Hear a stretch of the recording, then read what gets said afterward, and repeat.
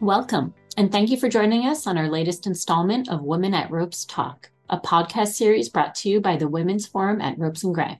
In this podcast, we spotlight extraordinary women who have had successful careers and interesting lives, and are also making a positive impact in their workplaces and in their communities. We feature women attorneys at Ropes and Gray in conversation with prominent women clients, industry leaders, entrepreneurs, and others. We talk about their careers, their successes, the challenges they faced, and the wisdom they've acquired. I'm Christine Moundas, a healthcare partner at Ropes and Gray, based in New York, and co-head of the firm's digital health initiative. On this episode, I'm joined by my colleague, Leslie Thornton, who's based in Los Angeles. Leslie, to kick things off, could you please introduce yourself and provide a brief overview of your practice? Yes, happy to, Christine, and glad to be with you.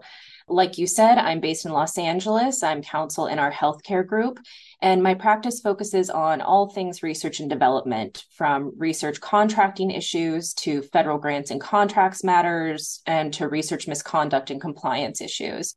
I also work on many matters related to health privacy, both in the US and outside the US, as well as digital health issues like telehealth and artificial intelligence. Excellent. Now, who's the special guest that you'll be interviewing on this episode? So I'll be interviewing Kelly Gold, who is CFO at CAMP4 Therapeutics. And CAMP4 is an early stage company focused on ASO therapeutics aimed at increasing the expression of genes to address different types of diseases by restoring healthy protein levels. Amazing. Now, how did you guys meet and start working together? Kelly and I were connected by Mark Rubenstein, who's a partner in our life sciences practice, when CAMP4 started to move into its first sponsored clinical trials, so running these trials on their own. What are the most noteworthy matters that you've worked on together? It's really been rewarding to work with Kelly and the entire CAMP4 team. And I'd say there's not one particular matter, but in general, helping them to get their clinical trials off the ground, as I mentioned, is an early stage company. There are just a lot of different things that they need to grapple with in terms of regulation, but just understanding how most companies operate in this space and what's typical practice or market practice. So it's been really rewarding to help them to start these trials and get things going. What would you say is most notable about Kelly's career? I think Kelly's career is notable in that she's just had such a varied experience. She started out, per her CFO roles in a more traditional financial setting, but she really found her calling and wanting to focus on health issues specifically. And so I think she's found a really good niche for herself at CAMP4. Fantastic. With that, I'll turn it over to you and Kelly. Well, Kelly Gold, thank you very much for taking part in this podcast today. It's great to have you with us. And so just to start off, it'd be great if you could give our listeners a bit of background about CAMP4, about what you do there, and what brought you to your current role. Thanks for having me, Leslie. So CAMP4 Therapeutics is a Boston-based venture-backed biotech company. We are preclinical, and we have developed a platform based on technology from our founders lab at MIT that has allowed us to characterize the regulatory elements that control transcription of any gene at its most functional level. And we are engaging those transcriptional elements with drugs to increase gene expression and return the cell to a healthy state. And so it's been a very exciting journey. And we are hoping to enter the clinic in the next 12 months, which is sort of like graduating from high school for a biotech company. Right. And I've been with the company for 6 years and have been overseeing business development and finance in that period of time. And I stepped into the CFO role at CAMP4 about 18 months ago. Yes, and we were so excited to hear that too. And so in terms of just what's happening currently at CAMP4, what are some of the things that are keeping you busy right now or keeping you up at night? I think it'd be helpful for the listeners to hear. Yeah, absolutely. I was just commenting to someone this morning that it is a wonder that any drug ever makes it to market because the path to drug development is really strewn with a lot of potential pitfalls and challenges. It's interesting. I think that drug development is probably the only industry in which we put billions of dollars against developing a product that has maybe a 5% chance of actually making it to market. And so I think right now we're experiencing challenges at CAMP4 similar to many preclinical companies, learning how to interact with the FDA and other regulators and potentially bring our medicines to patients in a way that is safe and efficacious and feels good for the regulator and for the patient community. And when you're working across so many stakeholders, there are a lot of different parallel conversations to be had. And we're just learning how to navigate that very tricky landscape right now. Yeah, and definitely, as you said, not unique to CAMP4, that's for sure.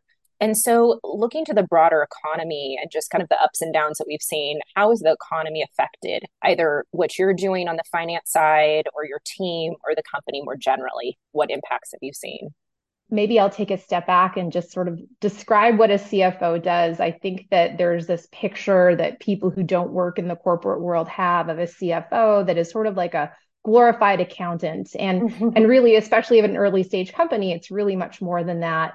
There is a really significant role in fundraising that the CFO plays. And fundraising is really about storytelling to potential investors and articulating why an investment in CAMP4 today could be potentially very rewarding for them in the long run. And so when we think about fundraising, because of course, when you don't earn any revenue, when you only spend money on research and development, you're constantly having to bring in more funds, whether that's from investors or through collaborations where we get payments from larger pharma partners. So that's something that I'm focusing on right now. And the challenge in the economy over the last, I guess, 24 months now is that we've seen really depressed markets and publicly traded companies are very inexpensive right now. And so many of the investors that we would target are focusing a lot of their dollars on these currently inexpensive public opportunities that we all know will rise over time as the markets improve. And so we're sort of competing with other private companies for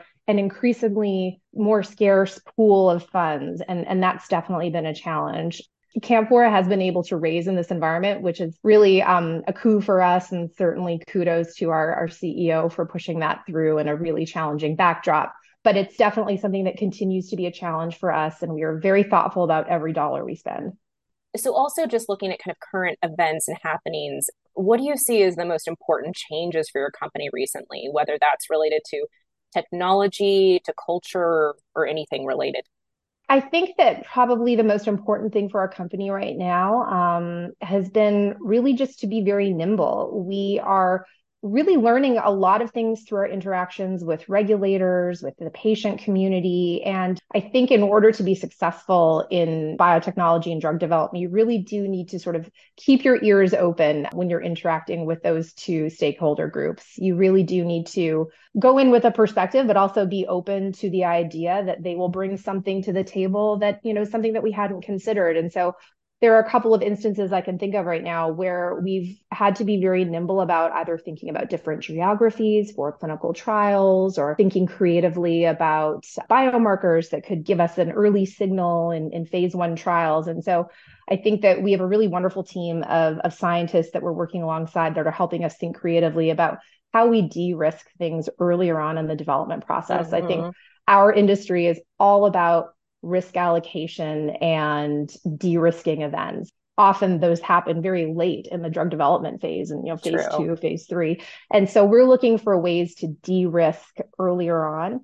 And that in turn helps our CEO and myself sell our story to investors. We're a relatively de-risked, albeit early stage investment opportunity.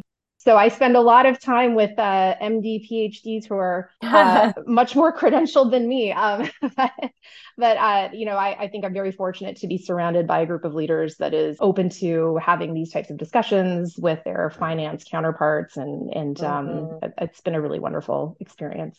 Yeah. And I think being open and nimble like that, as you say, it's only going to benefit the company in the long term. We see on the rope side so many companies that just push forward without having that kind of insight and that openness to feedback can really bite them later. So that's really good to hear. Kelly, going from CAMP4 and looking more personally to you and your career trajectory, what first attracted you to finance broadly and then in particular finance within the biotech space? Yeah, it's funny. I kind of fell into finance. I actually started my career as a mechanical engineer. I worked as an engineer for 5 years, designing biosafety level 4 laboratories. Most people don't know what they are, but you've seen them in the movies and in movies like Contagion and Outbreak, where the Right. scientists are researching in these big rubber Working with suits. Ebola and that kind of thing. Exactly, Right. exactly. So I did that for 5 years. It was actually, as you can imagine, quite a fascinating space to be in. I eventually decided, well, I've loved this, but I don't think I want to be an engineer forever. So I went to business school, and I think that going from one quantitative field to another was a really natural thing for me. I went into investment banking after I graduated from business school. I went to MIT Sloan. It's funny, when I first hit Wall Street, I had some people in my life say, well, that's very unusual that you would change to banking. And I always say, you'd be surprised how many former engineers are walking the halls of investment banks. It's actually a Right. more common path than you realize. Uh-huh. And so I worked in investment banking for 4 years and worked on healthcare transactions exclusively. So M&A, equity, and really just sort of fell in love with the space. I was always attracted to healthcare in some way, coming from this sort of unusual lab design background, and really enjoyed being part of something that felt like you were bringing two companies together that were going to work together on something really amazing that could help people. And once I had my first child, I decided to move into the corporate world and moved over to a corporate finance role at Biogen and had a great experience there. I hit Biogen when they had a 3 drug approvals in 2 years and were earning revenue, faster than we could count it. And I actually thought that was biotech, naively in retrospect. I thought, Right. well, this is great. This is drug discovery. We just put multiple drugs on the market every year. I now Right. realize that was a unique moment in time, but it was really a wonderful training ground for me. Despite having worked as an engineer and as an investment banker, I always say I didn't actually understand how a company worked until I sat within the walls of one. And so Hmm. Biogen was a really wonderful, I will say, training ground, and really rounded out my toolkit. And it was there that I met the CEO with whom I work now. And when he moved over to CAMP4 6 years ago, he came to me and said, I don't really know what I'm going to call your role, but I need somebody to work with me doing all the things that don't happen in the lab. What do you think? I and I said yes, sometimes still to my amazement. And it's been the definitely 6 years, probably the most rewarding experience I've had professionally and personally. Well, that's the ideal situation, I think, when a role is created for you, right? And you not just going to a role that already exists. True. And we That's did eventually come up with a title, so that was good. good. That's good. So along the way, I mean, it was such a unique path that you took. Were there certain obstacles that you faced in your professional life that you feel would be beneficial for the audience here to hear about? You're right. It was a kind of nonlinear path, but I think there were some sort of very broadly spaced guardrails around it. There's kind of a common thread of healthcare, quantitative. I don't know if I had any challenges per se, but I will say that I was never a person who had a really definitive plan for what was next. And I actually think that served me well. I Yeah. think that I was able to be open to these new opportunities that I really wouldn't potentially have pursued on my own because Hmm. I didn't have a really clear idea of what I wanted next. I had an idea of what I was looking for in terms of an environment and growth opportunities and breadth of role and things more broadly speaking. I had a sort of North Star in that regard, but I wasn't so kind of linear in my thinking about what I should be doing next that I closed my eyes to new opportunities that maybe were adjacent but not directly on the path. And then who do you think has been the greatest influence in your career, whether that's someone, within your professional sphere or just personally? I would say two, probably. One is the CEO that I work with right now. I think I was a beneficiary of this philosophy, and I have seen him do this a number of times at CAMP4. He really does look for people who he sees raw talent and potential in, and he's less Hmm. concerned about whether their resume says that they've done the role that he is thinking of them for, if that Right. makes sense. He really does give people enough room to spread their wings, and it's not always going to be a successful approach, but he's been pretty unwavering in it. And I think more often than not, it's worked out. And, as I say, I don't think I would have had all of the opportunities that I've had were I at another company. And so I credit him with really kind of, allowing me to move into a number of different directions, and even in pushing me into things that I didn't think I was going to be able to do or wanted to do. And those things have worked out well as well. On the other hand, my sister is a physician and also has children. I have 3 kids myself, and being a working professional comes with a lot of challenges. And I know a lot of wonderful working professional parents, but I think she's somebody that I've really looked up to in terms of the balance that she brings to excelling in her career and also being a good parent and just there for her family. Yeah. And something I know that everybody struggles with. That's Yes. for sure. Yes. With kids or without, just life in general. Right.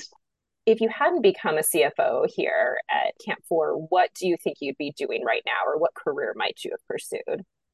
What I would actually have pursued is probably something in the dance world. I grew up dancing and doing ballet, and it was I didn't know that. yes, it was a really important part of my life. And I went on to teach and choreograph, and it was just something that I really loved. I always hope for anyone, for my kids in particular, that they'll find their thing. I think it's so important for everybody to have something that's just for them, that really is fulfilling to them. And so dance was always that for me when I was growing up. And so I always imagined that in some way I would be involved in the dance community. It's funny though, I think even coming from the dance world, you actually do have skills that translate. I think you learn how to perform sometimes through pain in the case of point shoes. And I think discipline, that, exactly, the discipline. And I think that served me well in school. And I think it serves me well now when I'm presenting to various stakeholders or communities. Sometimes it can be a little bit difficult. Things happen that you don't expect. But I think that sort of training ground where you learn to react and act like that was planned and nothing's wrong is actually pretty good. It's a pretty good background in a lot of ways. Right. You learn if you drop something on stage while you're dancing, you don't go and get it, right? You just pretend you were supposed to drop it, right? Exactly. I grew up dancing as well. We'll have to talk about that, Kelly. Yes, that's absolutely. a new fun fact for me too. But and music and all of that, I think definitely can benefit your career, even if it's not the focus. So very interesting. If we shift now to looking at relationships and mentoring, I think we both know all too well that many careers are built on successful relationships. And so can you talk a little bit about just the value of relationship building and maintenance in your own career, and just how you go about building and maintaining your most important relationships? I'm probably not a good case study for this in the sense that I have never really liked the kind of formal forced networking, but where I would say I've compensated for that is forming maybe fewer but deeper relationships. I'm definitely somebody who sees a lot of value in having authentic relationships. And I think that over time, when you really do build those sort of somewhat deeper relationships based on more authenticity, shared experiences, I really do think those are the relationships that you can come back to over time, whether it's professionally or personally.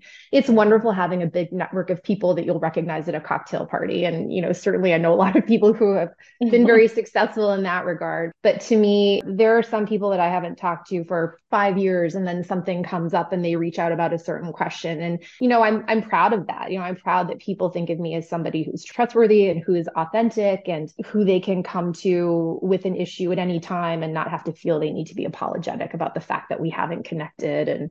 And I think that's how I've approached relationships. I'm not sort of thinking about who do I need to know. I'm thinking about, what do I enjoy about knowing this person professionally? And, maybe it's just a great relationship, and maybe it's something that I can leverage one day, but that's not the primary goal for me. Yeah. So really quality over quantity. And absolutely. I think a lot of people will feel good to hear your perspective on that, because a lot of us do feel the pressure, right, to go out and just meet tons of people. But I agree with you. I think having the fewer but better relationships really serves you well. And so, Kelly, how do you see the importance of mentoring in your career? And if you could tell us how you've been involved in mentoring others, whether that's supporting women or junior colleagues in your profession. I wouldn't say I've had a formal mentoring relationship with anybody, whether as a mentee or as a mentor, but I do tend to offer unsolicited advice. If we want to pass that under the umbrella of mentorship, maybe we can. But no, I think that sometimes you see people earlier in their careers And you see them maybe making decisions or doing things that probably I would have done as well earlier in my career and did do, thinking they would serve me well. And I think now, with the benefit of time and experience, I think that when there's somebody that I see that has a lot of promise and potential, I will sometimes just offer to be a listening ear, or just offer my own experience. Certainly you can't tell people what to do, but I think especially I will say with women that, are having children, and I have gone through that sort of struggle of, having to split time and not be solely focused on career. And that was definitely an evolution and a challenge for me. And so when I see other people experiencing that same struggle, I do try to be there as support if it's welcome. Yeah. And I think you're kind of alluding to just being aware of like what's happening around you, what others are going through, and being there as a colleague versus having that kind of forced mentorship relationship. I agree that that can be really fruitful as well. And so, what advice would you offer then women who are just getting started in their careers, particularly those who are in higher level management positions or wanting to have a higher level management position? I would probably tell a woman earlier in her career to have an idea of where she'd like to go, but be open to other things. I think professionally and personally, it is really rare that what we try to design for ourselves actually comes to fruition in the way that we expect it to. I think that giving ourselves grace and being open to new opportunities can open doors in surprising ways. And I alluded earlier to having that North Star. And I think give yourself some forgiveness if the coordinates of that North Star change a little bit. That's okay too. The things that we want for ourselves and our careers can evolve over time. I know it's not sort of definitive advice. When I was younger too, I would have liked somebody to say, here are the 6 things that you do. Sheryl Sandberg hadn't published a book yet when I was starting out. So I didn't have her roadmap, but there's that. And I think just, believe in yourself. I think unfortunately we as women just are not as good at doing that sometimes. And I'm certainly no exception to that. But surrounding myself with other strong women has been really a great source, I think, of confidence for me. And, I have a great network of women personally who no longer work. I think having that kind of group in your corner can really go a long way. Yeah, that support system for sure. What would you say is the most important piece of advice that someone has given you in your career? The most important piece of advice I've received in my career was actually when a very senior executive I worked for on Wall Street said to me once, not everyone is like you, and you have to stop assuming that they are. And it sounds like a really simplistic statement, but it's something that I have thought of many times professionally and in my personal life. We all kind of operate assuming that everybody is experiencing something in the same way we are, and that the people react to things the same way we would react to that instance. And I think just being open to the fact that people experience things differently, and it sounds like a very obvious statement, but it's really helped me work through personal relationships and professional relationships in a much smoother manner. And so it's something that I come back to often. Yeah. So having that empathy for others and trying to walk in their shoes. I completely agree. Exactly. Yeah. Well, Kelly, thank you so much for joining me today in this discussion. It's been such a pleasure talking to you, and I learned new things about you that I didn't know. So thank you again. Thank you, Leslie. I've really enjoyed the conversation.